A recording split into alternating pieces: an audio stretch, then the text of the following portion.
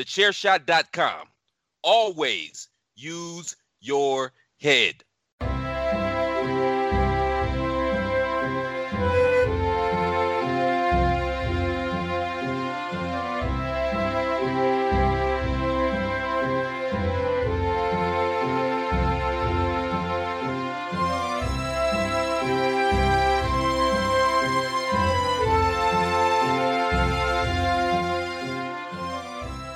Hello, everybody, and welcome to another episode of the Badlands podcast.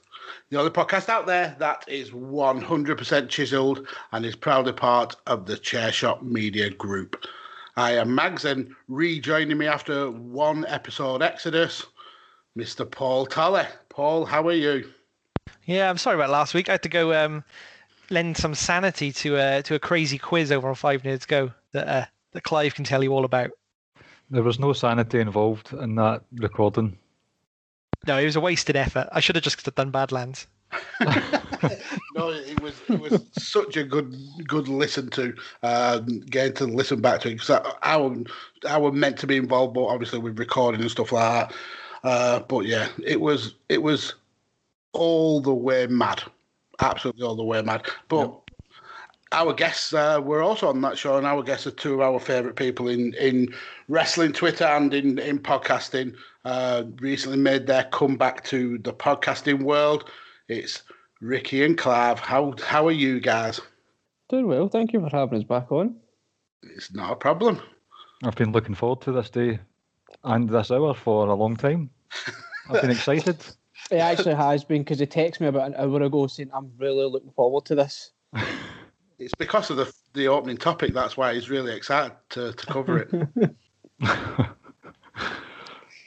Right, guys, so we get into this opening topic then, and it was one that I put forward because I knew you guys had been on before, so you can't really add to our collated Mount Rushmore. So to kind of suck up to the guest, butter up the electorate, as Paul likes to say, I went with the Mount Rushmore of Bret Hart matches, because one of our guests is a bit of a mark for Bret Hart.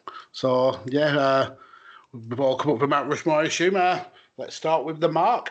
Yeah, what's the very best for Bret Hart matches? Do you know what? I'm going to let Clive go first. I'm interested to see his first. Because my final match, I haven't quite decided on it. I'm stuck between two, and it'll give me a few extra minutes to decide. That's fair. Let's pass it on to you then, Clive. Okay, so number 1, Vince McMahon. Number 2, Goldberg. I was so close to putting the Goldberg one on. I was so close, just to be a dick.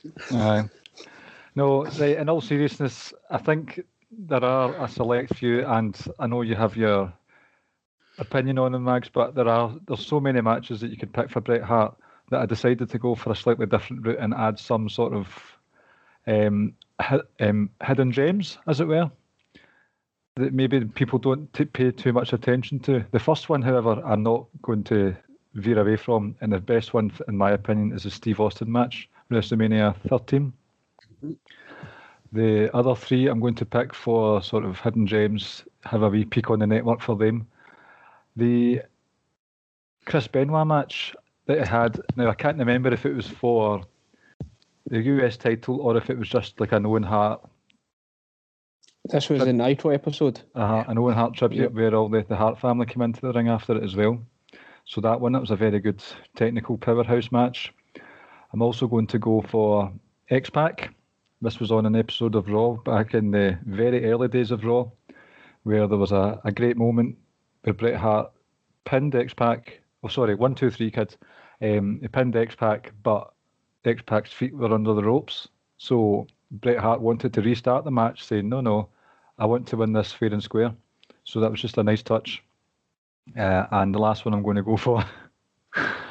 It's from In Your House too, I believe, and it's versus Jean-Pierre Lafitte, because I just really like that match.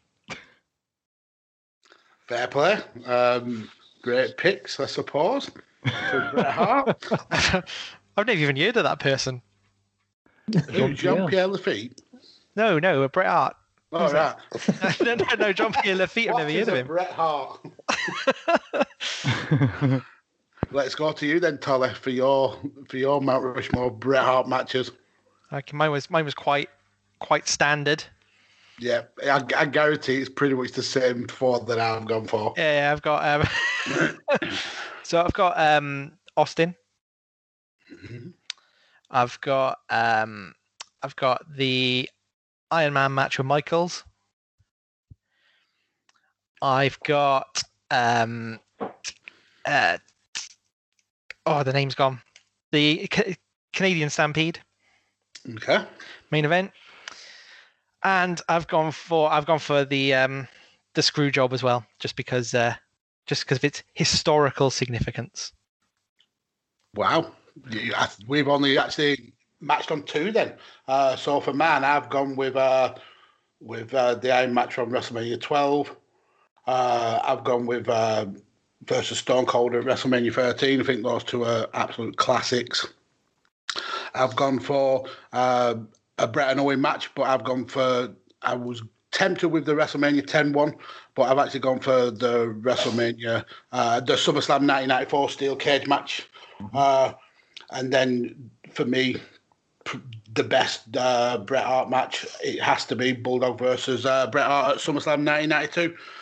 Simply for the fact that he carried a 300-pound high as a cart Bulldog to one of the best matches ever and main evented the only British main pay-per-view that we've ever had. So, and I think that was also a massive indicator of the kind of guy that Bret was, the fact that he was so selfless in the ring, and he had his best performances when he was putting people over. So, yeah, that's my number one, Bret versus Bulldog at SummerSlam 92. Good selection. And Ricky, have we lost Ricky? No, Oh, sorry, here I he was just in is. my notes. In no particular order, Bret Hart versus Stone Cold Steve Austin, WrestleMania. I also went Bret Hart, Owen Hart from SummerSlam. Mhm. I also Great went pick. Bret Hart, Owen Hart, WrestleMania. And my final one, this is where I really, really struggled. It came down to two matches for me. The Benoit one was considered, as was, they had a match with Bulldog in your house. I can't Seasons remember greetings. Yes. Yep, remember it well. So the other two that came down to it was another Steve Austin match. This was at Survivor Series 96. This was a number one contenders match, but I think I'm probably going to lean to Bret Hart versus Shawn Michaels at Survivor Series 92. Personally, I think the other two matches, the ones that Paul spoke about, are historically perhaps more important and carry more weight, especially Iron Man match, first of its kind of thing, or 60-minute draw and Shawn Michaels wins the title, and obviously a screw job.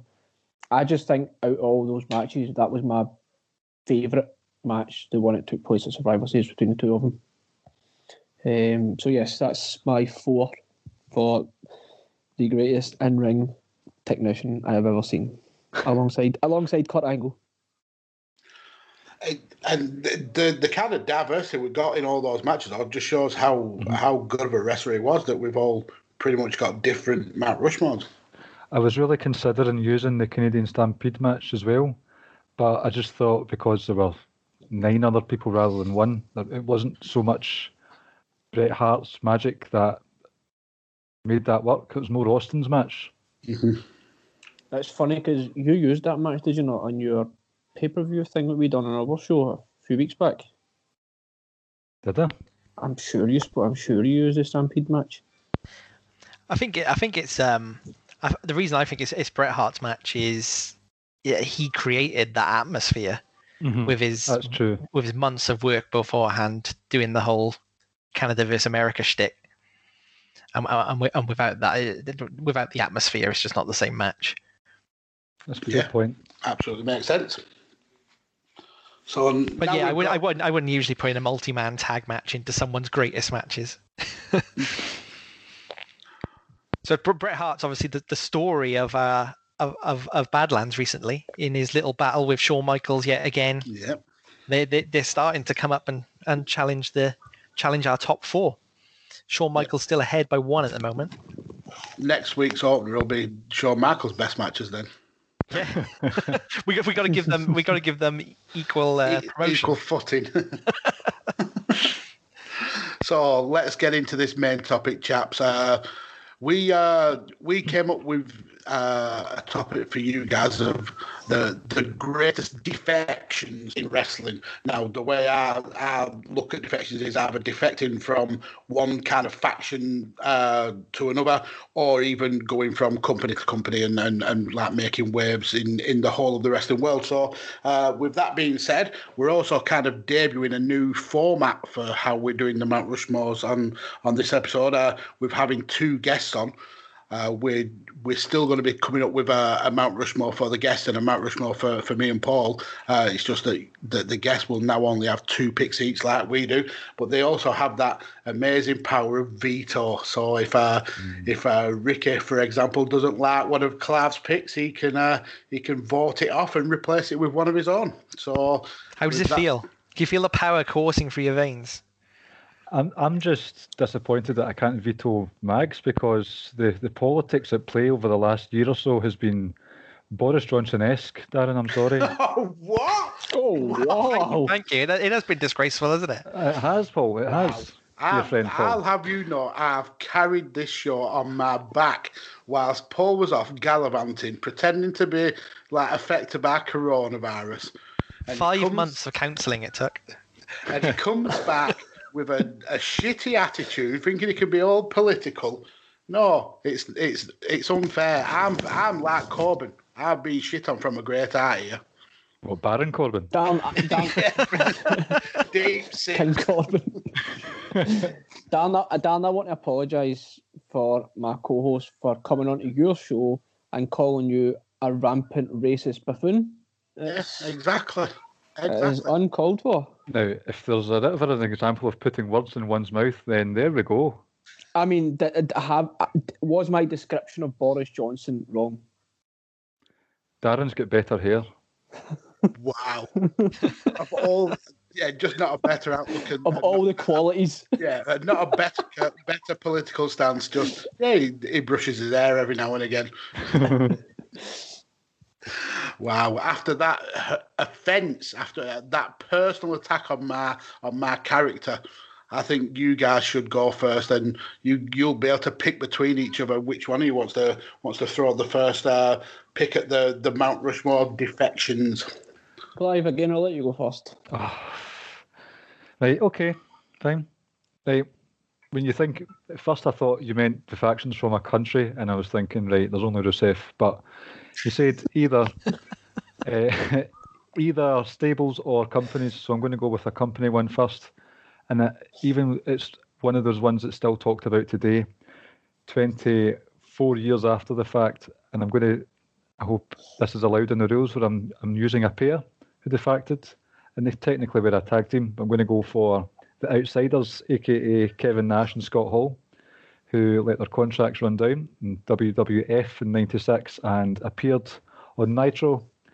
And I mean, the rest is history with regards to what they did in Nitro, the start of the New World Order.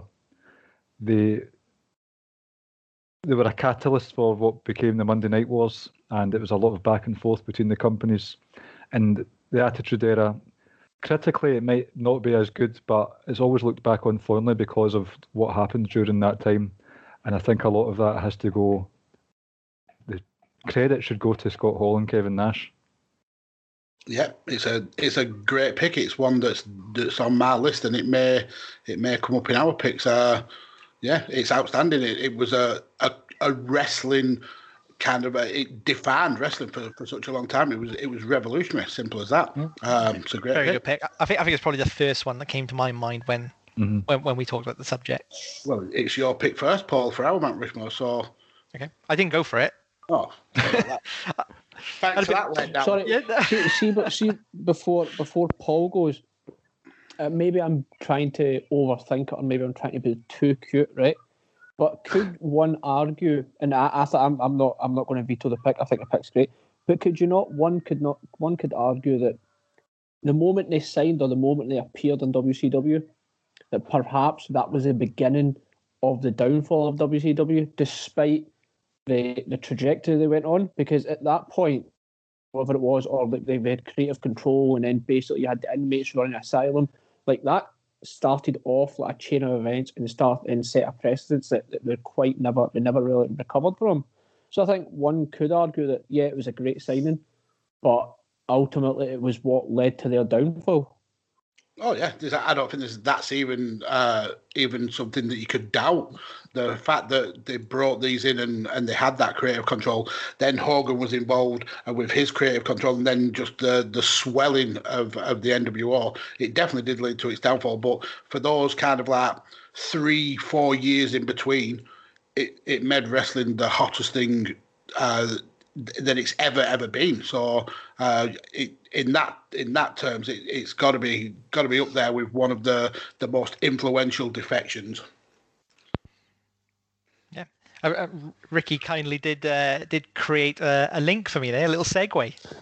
One didn't exist before when you tried to build it, Darren, but then the pros come in and gave me a leg up.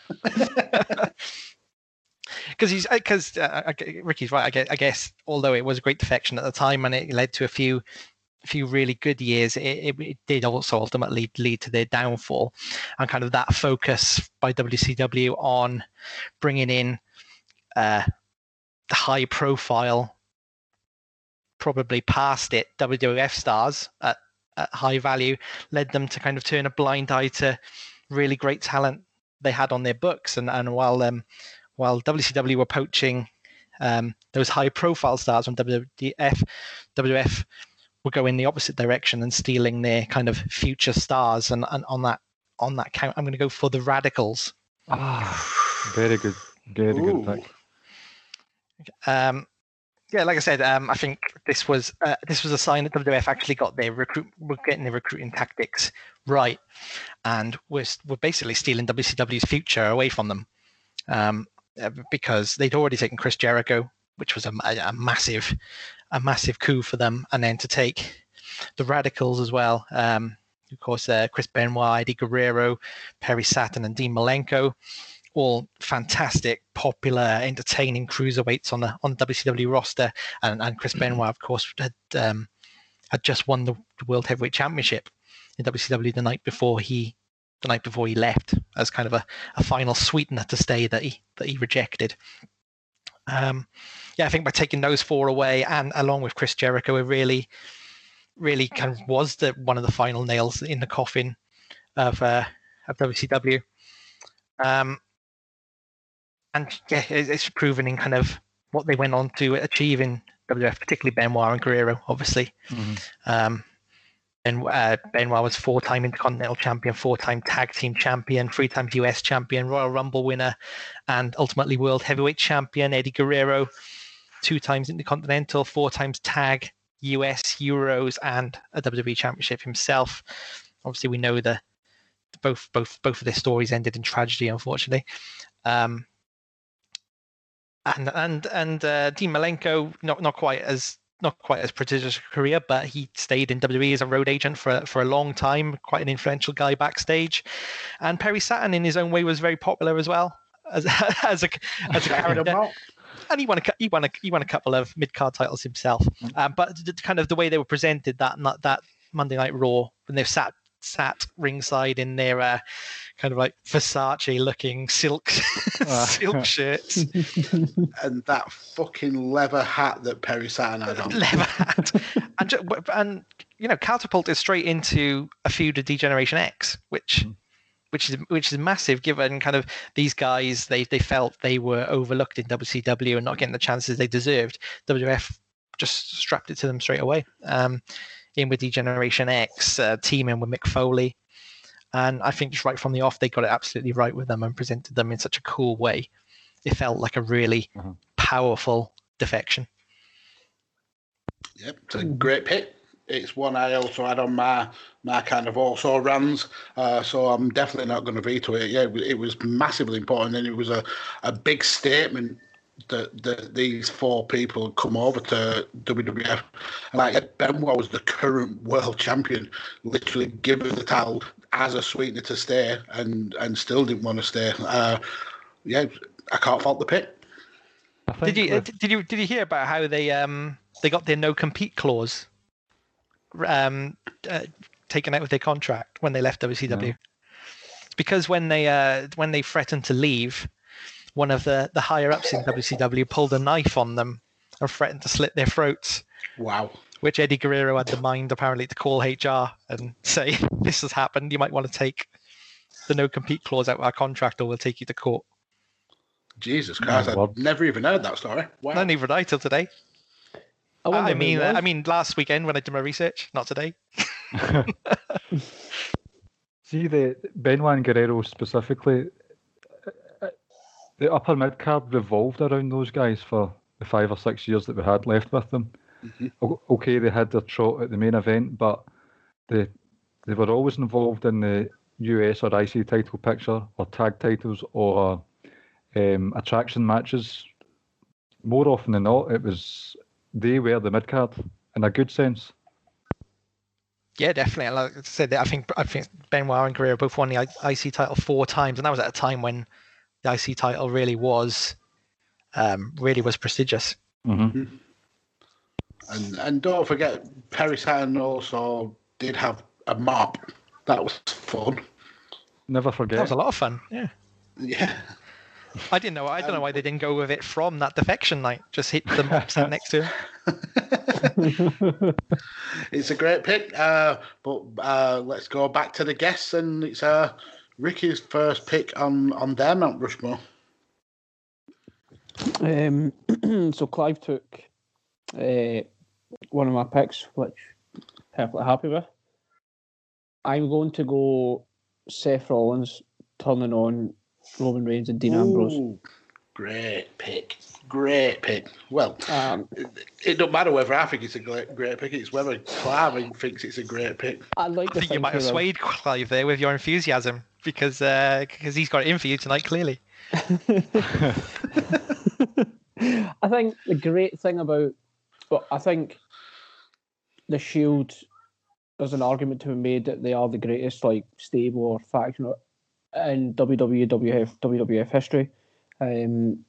Both in terms of what they all achieved as a group and what they went to go on and achieve as individuals, and just general popularity and the impact that they had. But I think the great thing about the Seth turn was, and if anyone says they saw that coming, they're lying, because I think all 4 of us can agree that if one person was about to turn, we all felt it was going to be Dean Ambrose. Yeah. They laid those breadcrumbs there that he was unhinged one, the lunatic. And even in the weeks and the months building up to it, he was really, really erratic, and he couldn't really be controlled. So the Seth Rollins one came just completely out of left field. Even when you think about it as Evolution come towards the ring and Roman and Dean walk towards the ropes, even at the time, it still never entered my mind that Seth was about to clock them with a chair until it actually happened. So for me, for shock and awe and real... So even just getting kind of emotional and being it really hurt. I felt that was one of the biggest defections that we've seen sort of in the last 10, 15 years. And a lot to do with the fact that we just never saw it coming, with Seth being the one to do it. And then obviously what Seth went on to do after that as a singles run just kind of solidified that they made the correct decision there. Mm-hmm. So my pick is Seth Rollins turning on the Shield. Outstanding pick. I love that pick.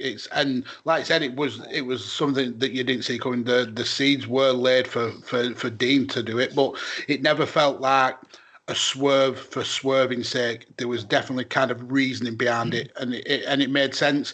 The Shield didn't kind of outstay the welcome. It was perfectly done. I loved it. Yeah, it's a great pick.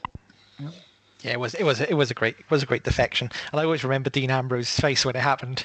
Yeah. I think the beauty of breaking up a tag team or breaking up a stable or anything like that is doing it even slightly before it runs its natural course, just so you can still have that little bit of shock. Now, I think if they'd done it 6 months prior, it might have been like, no, it's not right. But the timing sort of felt right. But at the same time, you also felt like there was a little bit more meat left on the bone. But it was, like I said, it balanced it out quite well, especially, like I said, what all three of them went on to do after that. If you fast forward a few months after it, you had the chicken shit authority, Seth Rollins. You had one of the greatest moments in WrestleMania history with cashing in, Money in the Bank briefcase. But let's not forget, this moment also gave birth to the lunatic fringe that we formerly know as Dean Ambrose. But that 2014-2015, Dean Ambrose was white hot, and that's thanks to Seth's defection. Mm-hmm. Dean wouldn't have been as popular as he was without Seth turning on him. Yeah, and those 2 or 3 months after the turn with Dean and Seth, like, it's just unbelievable. I think they ended up, did they not write Dean off by giving him like a curb stomp on like a cement block or something because he was going to go film a movie? Yeah. So, like I said, those 2 or 3 months after that was just fantastic viewing as well. Yep. The Lumberjack match at SummerSlam as well. Lovely stuff. And then even the Fatal 4-Way match with Randy Orton, where they had the mini, where they'd done the triple power bomb, and then they had the tease their reunion, and they both attacked Seth, kind of thing. So, so many layers to that storyline, and it was just, like so unexpected, but awesome viewing as well. Yeah, so, they played it really well. Mm-hmm. Yeah, I won't be vetoing that one because it was one of mine. So have it, Ricky. Wow, I did not think that this would happen. That we didn't get any vetoes in the first round of picks. No, they should be contractually obliged to use the veto. Really, we can't take this up as the first time the guests have got a veto and then they don't use it. They decide not to use it. Yeah. Man, you're saying that it may not be the end of the first round without a veto, because Paul, you still got that opportunity to veto my first pick. Now I've got 2 which I'm tempted to go with as a first pick. And I think I'm going to go with one that kind of links to yours, Paul, in a very, very tenuous way. You spoke about Benoit leaving WCW pretty much as the world champion. Man is kind of like that. Well, not kind of, pretty much exactly the same. So I'm going with Ric Flair going to WCW in 1991. Going to the WWF from the WCW in 1991. So leading up to it, we had Bobby Heenan in like the early summer and going into the autumn of '91, announcing that the real world champion will be coming. Obviously, opposed to Hogan, who was the WWE champion. And in a move that kind of shocked the wrestling world, Bobby the Brain brought Ric Flair into WWF, and he brought with him the big gold belt, which was a stable of WCW programming. And when Heenan was introducing Flair, and the title, he compared the big gold belt to the WWF title and saying it's like comparing ice cream to horse manure. Yeah, wow, that's WWF booking shitting on their own title. Absolutely amazing. So he made his debut in a September 1991 edition of Primetime Wrestling. Obviously, his famous music came, and he made his intentions known to kind of end Hulkamania and become the world champion, and he kept that promise. He won the Royal Rumble in 1992, only 4 months into his run with WWE. WWF at the time, obviously, and that match was for the title, and he emerged from the Royal Rumble as the real world champion, and gave the promo of his life when he was saying that holding that belt, the Winged Eagle, meant that he was the man. So yeah, I'm going to go with Ric Flair defecting from WCW with their title to WWF. Yeah, brilliant pick. I can't veto that one. That's a shocker that he that he made that move, and it's massive. He's the best wrestler in the world at that time. Yeah, absolutely, and to go pretty much like all the way through the Rumble and win it, and then be the world champion. It was brilliant play, and then to have great feuds with Randy Savage afterwards. Yeah, it was a great pick from me, I think. And if you would have vetoed, I would have been very, very disappointed. I wish I had now. Wow, you're so mean to me today. I've got backup. That's what it is. A great pick by me, and he's like sitting there patting himself on the back. He did actually say that, didn't he? That was a great pick by me.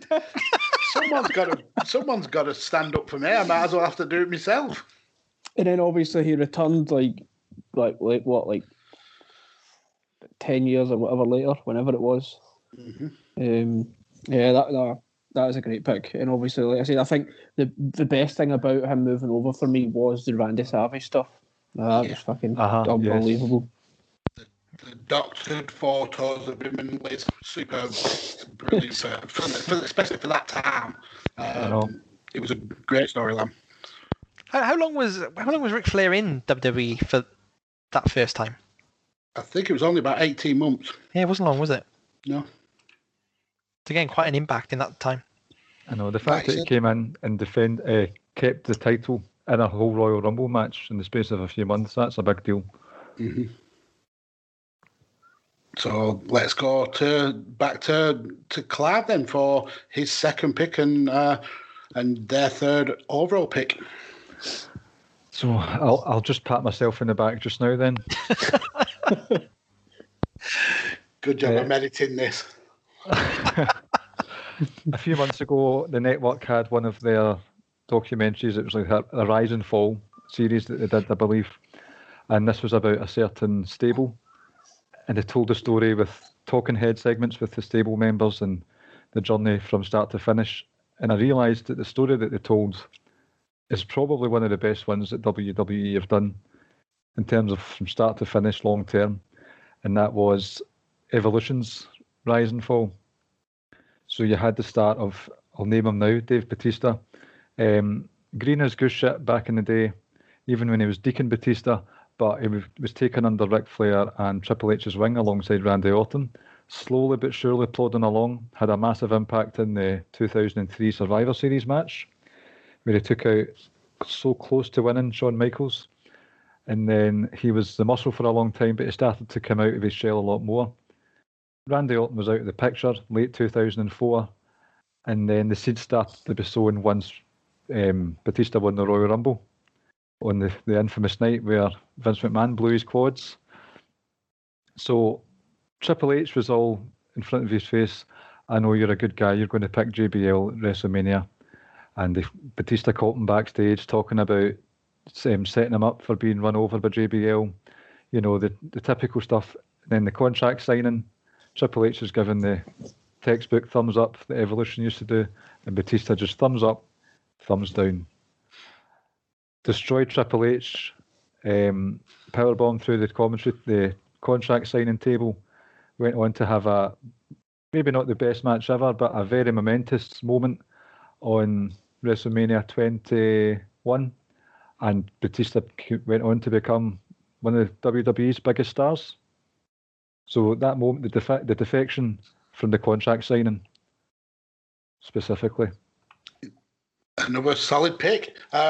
For me, there was, if you're going to pick an Evolution defection, you've got to put some respect on Mark Jindrak's name. The fact that they all shit on him and kicked him out of the group, that would have been a more important one. But yeah, it's a great pick.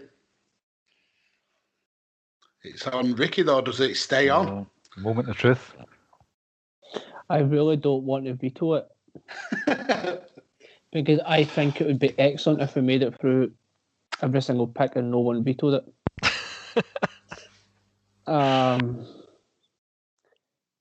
It's just that for me, I felt Triple H putting Randy Orton out of Evolution was a bit more shocking and a bit more like, oh, I kind of didn't see that coming.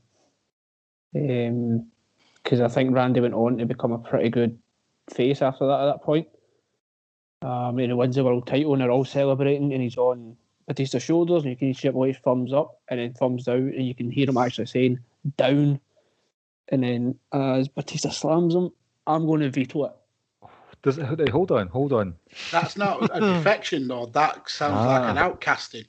I know, but I'm going to veto it because I still feel like that was more of an important evolution, and I wasn't really. I'm not going to get like I like Batista now, but back then I wasn't like a big Batista mark or fan. But I'm definitely going to veto it. With the Randy Orton outcasting? No, I was explaining like that was my okay. And I kind of feel like I'm cheating, but this was one of my two. I would put the Ric Flair one in. I can't disagree with it. I mean, with great power comes great responsibility, and Ricky's used that power perfectly. Exactly how I would have done it. I think the Flair thing, because at the end of the day, like he was all through the 80s and like was the man, as he likes to put it.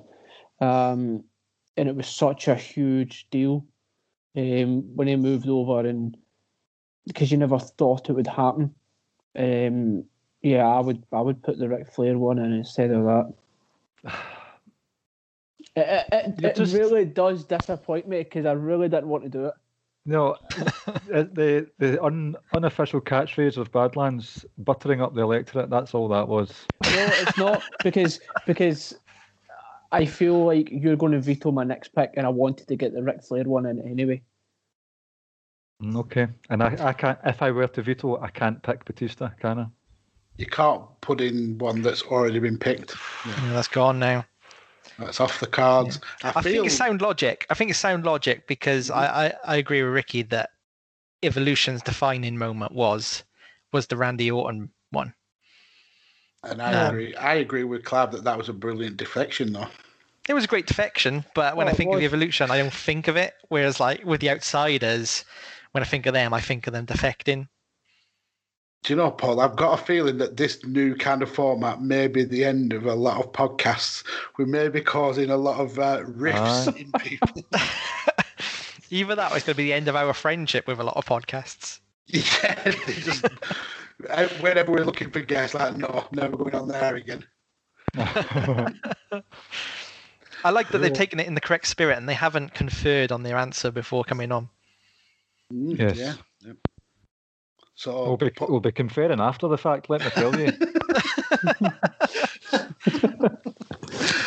So, Paul, let's go with your second pick and potentially your last pick.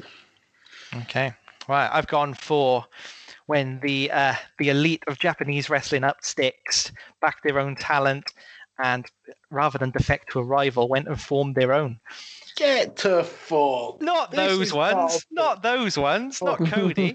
No. Do you remember? I think we did Power Couples, and we were talking about Giant Baba and his wife. Mm-hmm. So we're now gonna go forward to the year 2000 and see what was happening with Giant Baba and his wife. Giant Baba had died. Great start. And that was the defection. That was the defection. Giant Baba had passed away. Right.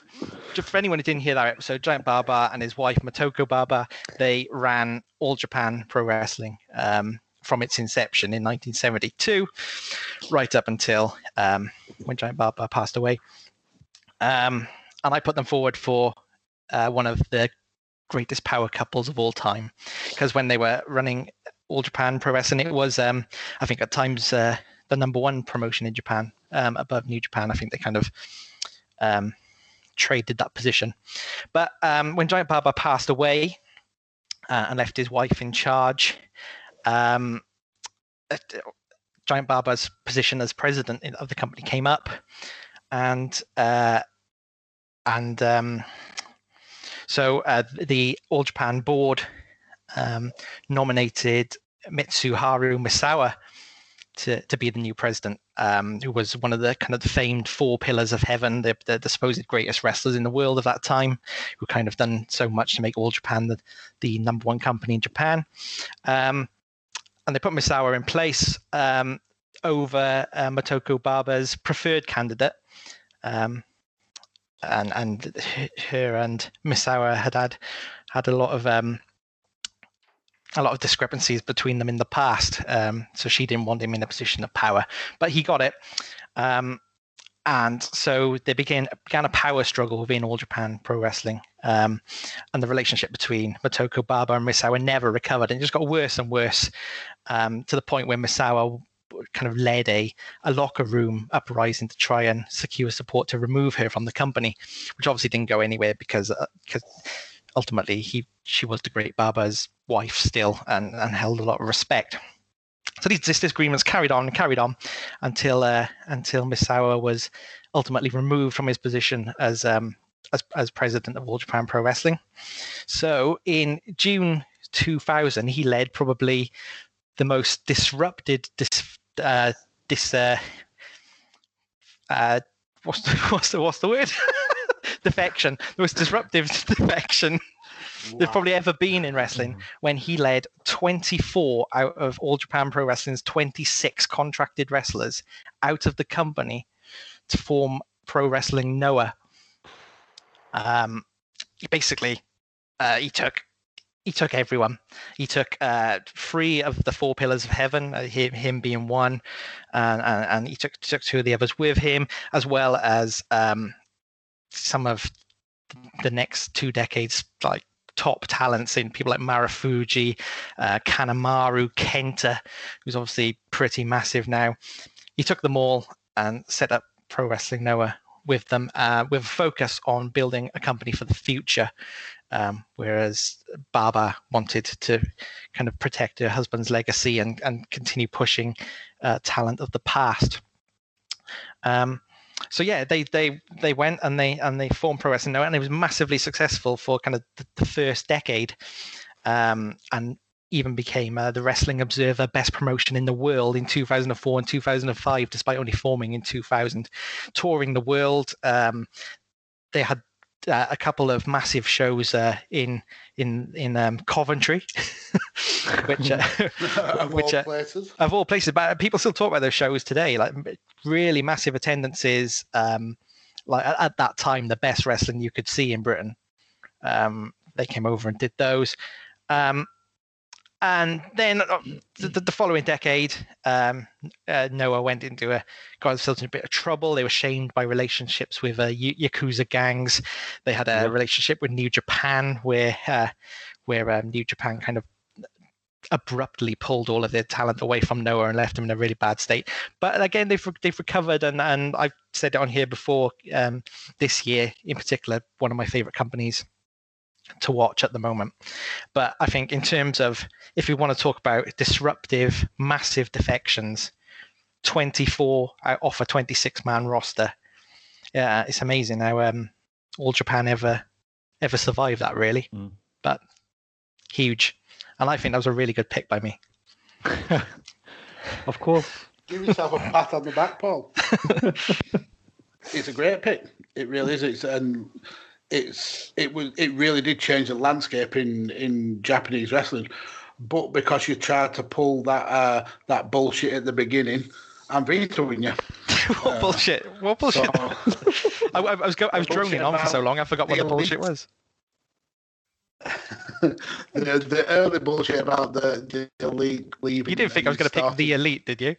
No, but I assumed you were picking Noah, but I'm still going to veto you anyway.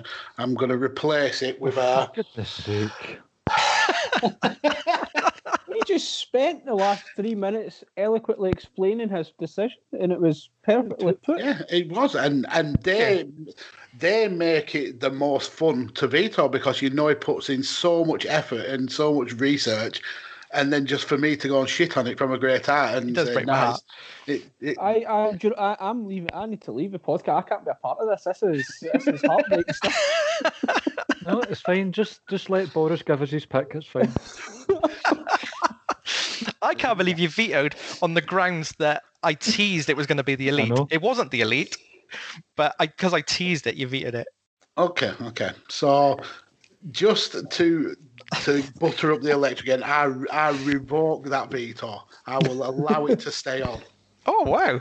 But just know that was under duress. Thank you very much, Ricky and Clive. It's your Save your podcast. bacon. But no, it's a great pick, and you clearly did put a lot of effort in. So I have to give you props for that. So let's go back to Ricky Cloud, their final pick. Okay, doke. There was a time where the Elite of Japan.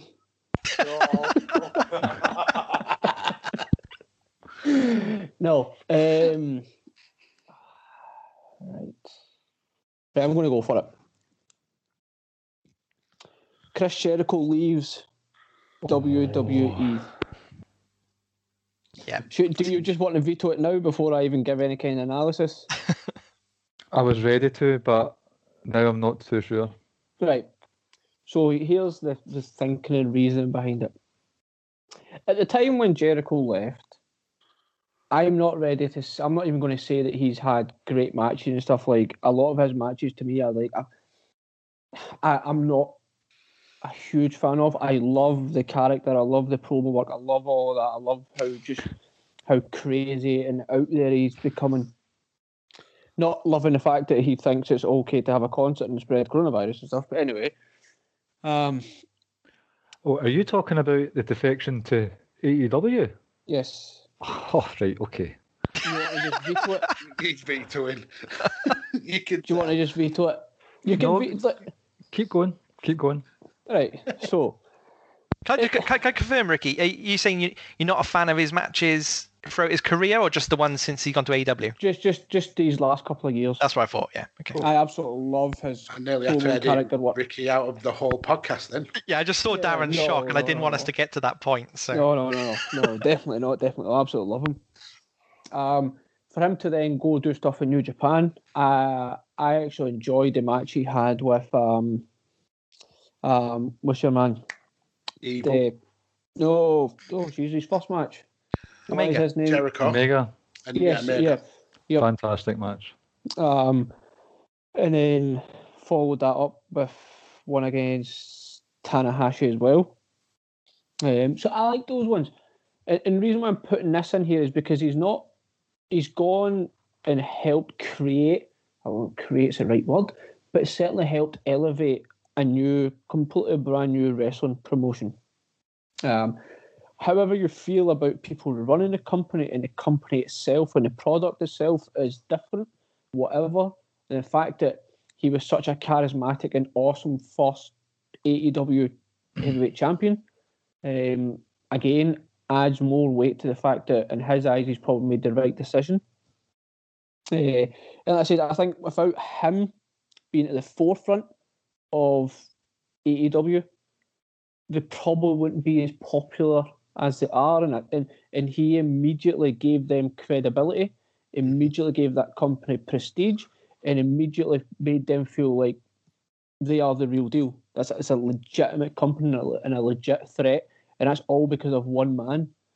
I know, Clive, you probably are going to veto it, but I think I'm not going to turn around and say in 10, 15, 20 years' time it's going to be one of the most significant moments in wrestling, but it's one of the most significant moments in the last 10 years or so, that there's a legit threat to WWE, and Chris Jericho's got a lot to do with that, I think. Not just for what he can do in the ring, but his knowledge and how to produce matches and how to nurture talent and to mentor people as well. But go on. You want my decision? Well, you're going to veto it because you hate AEW, but go on. Well, put me in a dress and put me in mid-2000s SmackDown and call me Big Veto, because that's what's happening here. Oh, wow. Wow.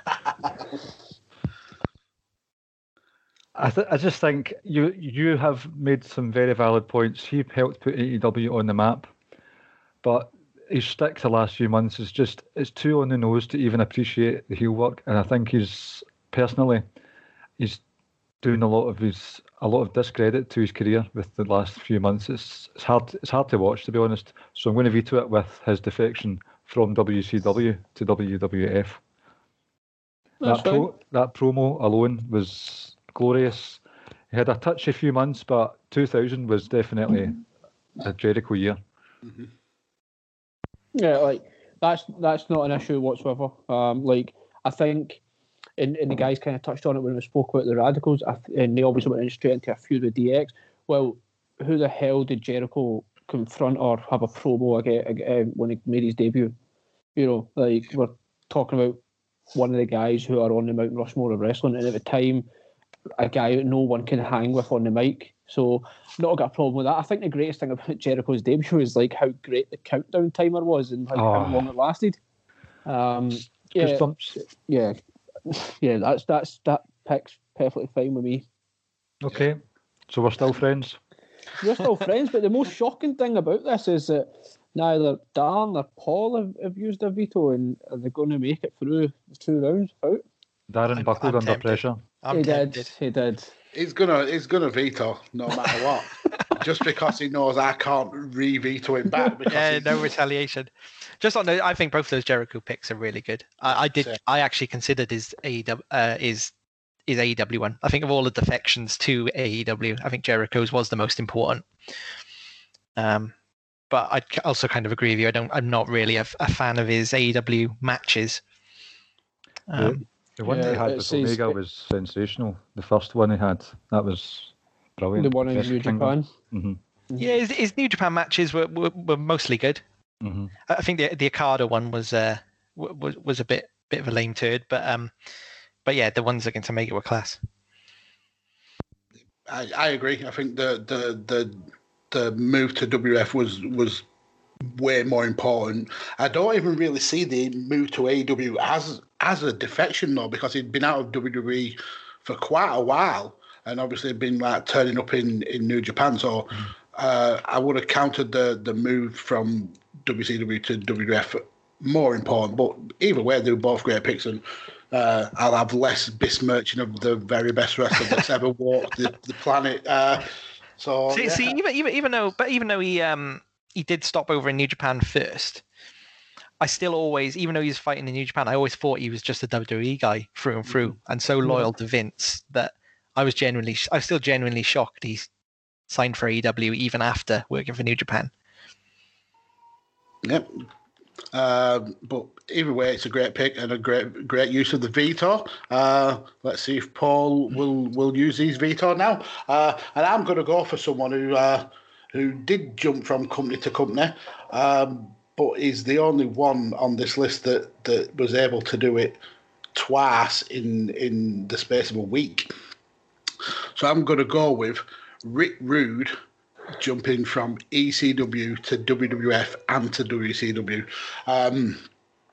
If you think of like all the defections between companies, there's no one who's nailed it as well as Rick Rude.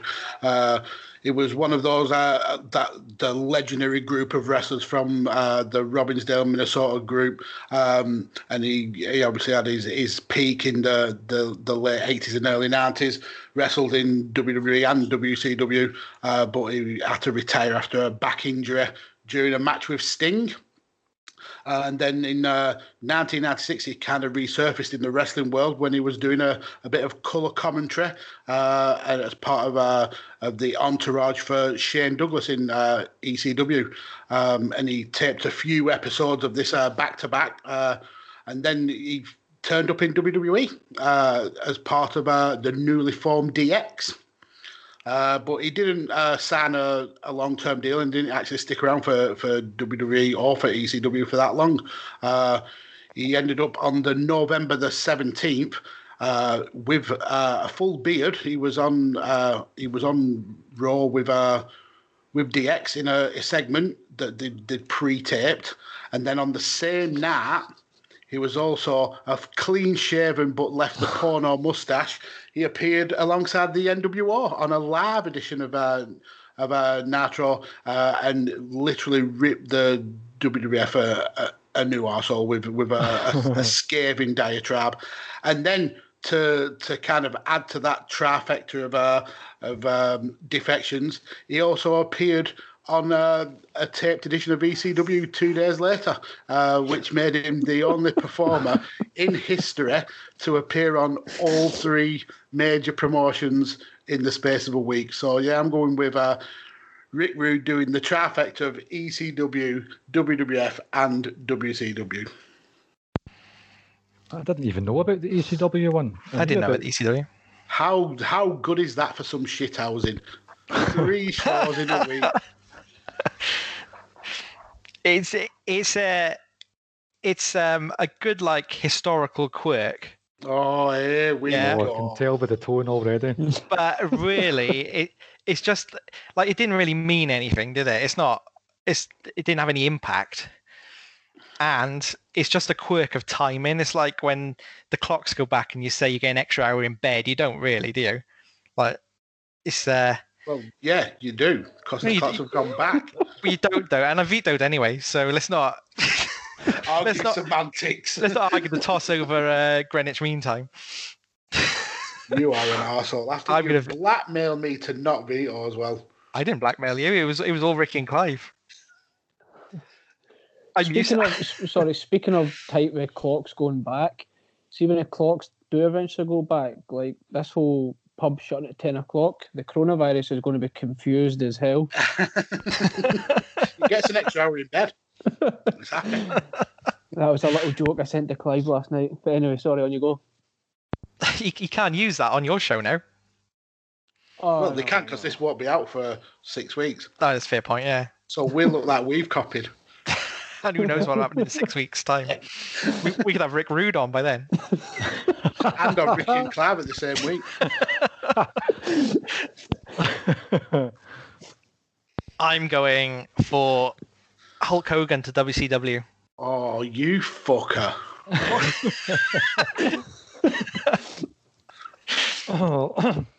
Just because I was shocked. I was very shocked because Hulk Hogan and WWF were just a marriage made in heaven. They kind of both made each other very, very rich, and just like entertainment kind of behemoths.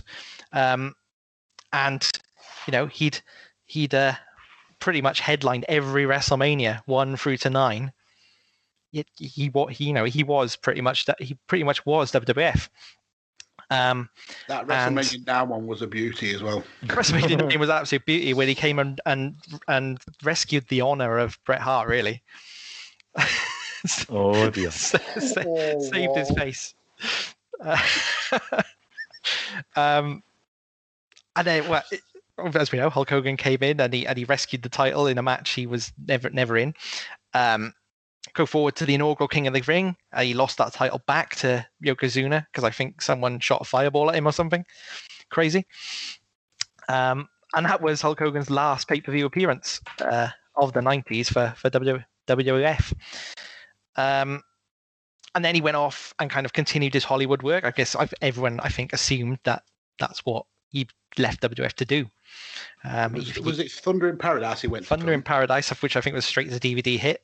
And Mr. Nanny, I think he did after leaving WWF. God, that's a horrible film. Yeah. What is your favourite Hulk Hogan movie, by the way? None.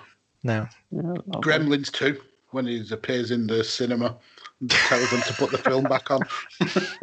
In fact, my favourite Hulk Hogan movie is the one where he was caught being racially abusive to a black man, and then he was finally outed as a piece of shit to the world. That's your favourite? Yes. Or the one where he was caught and he couldn't get an hard on in a hotel bedroom shagging his mate's wife. Well, I'm not talking up the honour of the man here. I'm just talking about his defection, not his erection. Because he's a... Other than Hollywood, he had a brief foray into New Japan, a few matches over there, and then I think to everyone's surprise and to kind of major fanfare at Disney World, MGM Studios, he joined the enemy. He joined WCW and signed a pretty lucrative contract that allowed him to take $700,000 per pay-per-view he appeared at, which is just insane. won the WCW Championship in his debut match against Ric Flair. Kind of WCW trading off the dream match potential straight away, trading off Hulk Hogan's kind of his reputation by giving him the longest WCW title reign of all time straight off the bat, 15 months.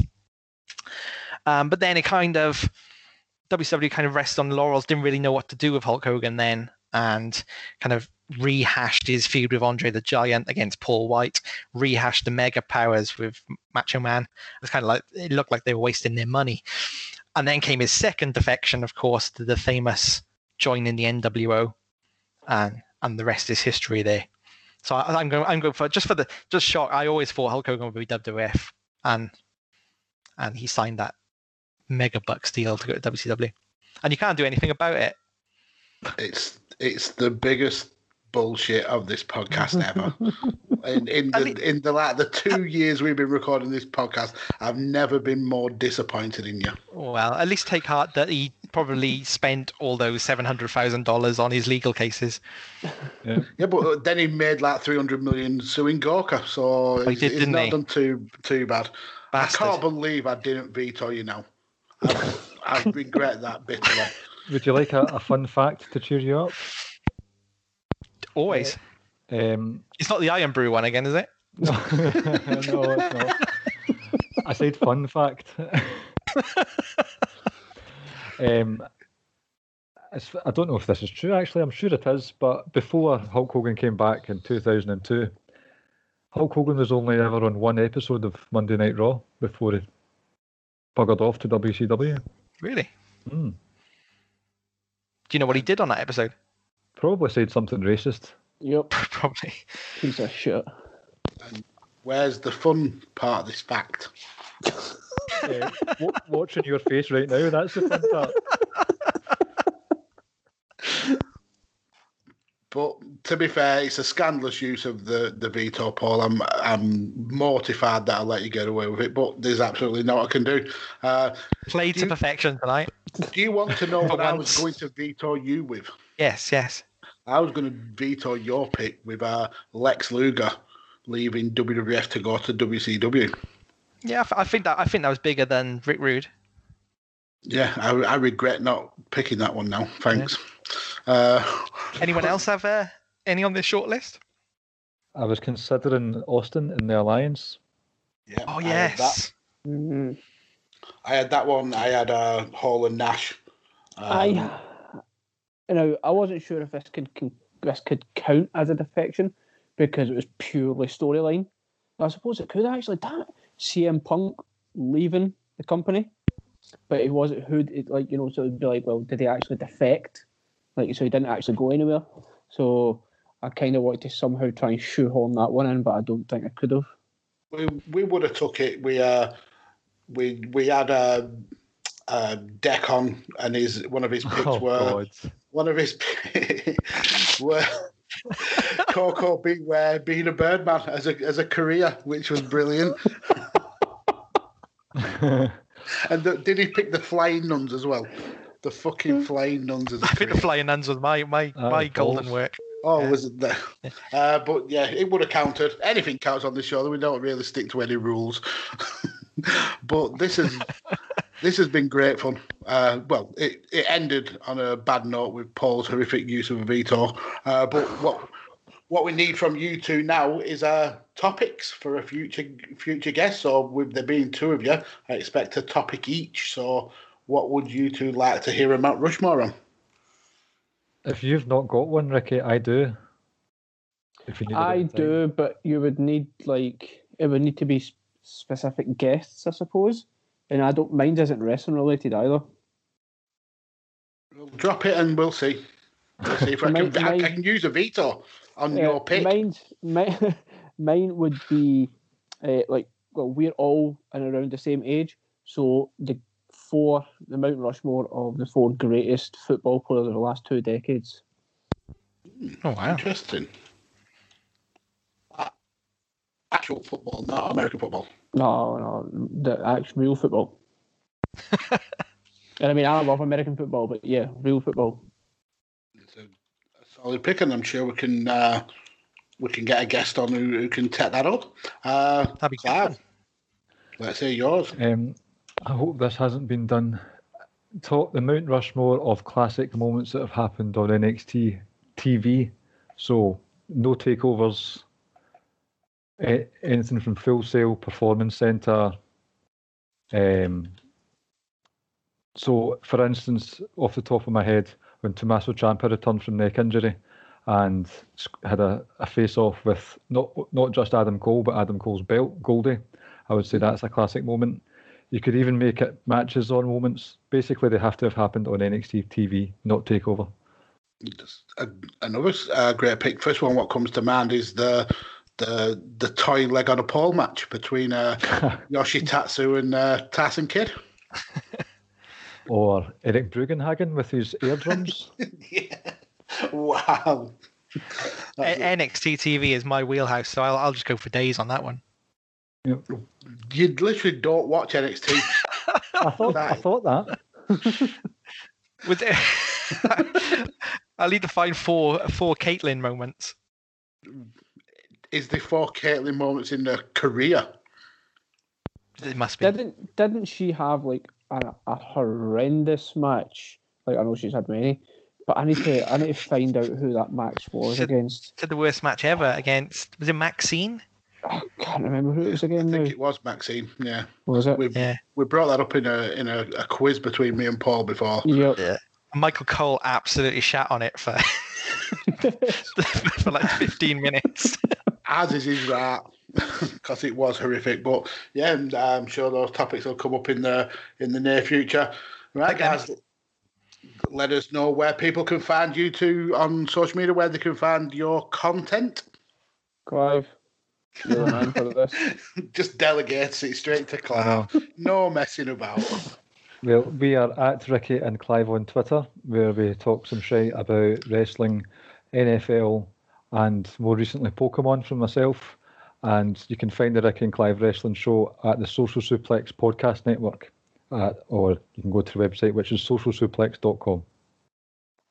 I actually, and we also tweet out some random absolute nonsense. I tweeted something out the other day, and it didn't garner as much attention as I was hoping it would. What was it? That's just a tease, so I'd like people. Well, people are not going to go back 6 weeks and look at it. No, someone said, name something you can say during sex and while getting the coronavirus test, and I said, stick it deeper in my throat. That's a Clive style joke. It's very coarse, isn't it? Yeah, we don't like that kind of attitude on Badlands. We're a family friendly show. Rance liked it, so he must have wanted something in his throat. Oh well, he's not here to defend himself. I know, that's the whole point, and they won't hear this until 6 weeks down the line. Well, what's there to defend? If he likes it, he likes it. Yeah. Each to their own. If he gets off taking coronavirus test, that's on him. He has Test's theme music playing when he does it as well. This is a test.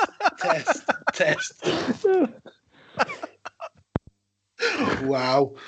Paul, round off this madness with a perfectly nailed outro.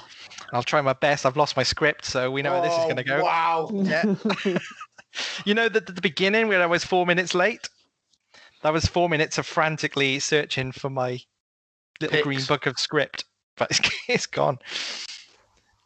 I can't believe Clive and I have been on 2 podcasts together in 2 weeks and we haven't discussed Pokemon yet. I know, we should have a Pokemon podcast. Yeah, we should. On your own time, gentlemen. You could. So this is out in about 6 weeks' time. So you can find us at Raincounter and Clive Pokemon Pod. That should actually be a thing. Thanks for listening, everyone. I hope you enjoyed it. I hope you enjoyed the new format. Hit us up at Badlands Pod and let us know what you thought. You can find my trusty companion here at Dej Kirkby and his many other wonderful podcasts. He's got at 5 Rounds Pod, which it covers the world of MMA and UFC, and that's over on Visionaries Global Media Network. And Shooting the Sports-ish. Yep, correct. That's two out of 2 so far. 2 out of 2. He's got Talk at the Table, which is also at the Visionaries Global Media Network, and he has Radiotechers. Correct. Where you can get all of your football news and opinion over on there, and that is, where can I find that one? Shooting the Sports-ish. Shooting the Sports-ish. And Visionaries Global Media. And Visionaries Global Media. Have I covered them all there? Yeah, because Why We Watch is Dead and Buried. Why We Watch is Dead and Buried and gone. Oh. So it's one less thing to forget, but he'll add something soon. Oh yeah, people. Ricky and Clive don't know that yet, do they? No, it's been very much on the down low. Yeah. So I'm guessing by the time this is released, it will be done and dusted. Are you? Yeah, the last episode was with Rant. Yeah, a couple of weeks ago. A couple of weeks ago from now, not in 8 weeks ago when released. So this week I've got Marie Shadows. This is the one I'm reading on my playlist thing. It's got Marie Shadows. So it's just a few more to go, and it's Rance's fault. He killed it, yeah. What did they say? Off. What did they say this time? He wanted something in his throat, I think. It was his live coronavirus test, wasn't it? He made me watch himself have a coronavirus test. Oh my God. And I thought, yeah, that's me done. But I suppose although they finished, you can go back and listen to them all, right? Oh, they're still there in the archives if you want to go and listen to very relevant and clearly not out of date topics talking with guests. Well, most of our opinions on here are from the 90s, so this is hardly a true podcast. Right, you can find me at Raincounter and hear me on the 5 Nerds Go podcast over at 5 Nerds Go, and search 5 Nerds Go in your podcast engine thing. And if you enjoyed what you heard here and you want to hear us again next Thursday and every Thursday, you can find us on Chairshot Radio Network and Chairshot Media. I love you, Paul. You are the best. There you go. Good night, everyone. Don't use your head. Oh no, I learned something from Clive last week. Please. The Iron Brew was made. Iron Brew was made something to do with Celtic and a factory, and they got thirsty, and I can't remember the rest of it. Well, so you learned well then. Yeah. But no, what I did learn from Clive is please go and subscribe on all of the podcast engine thingies and give 5-star reviews, because that really helps. And I've never asked you to do it before in the however many Badlands episodes we've done. So go do that now. 50, I think. Something like that. Cheers, guys. Stay safe and always use your head.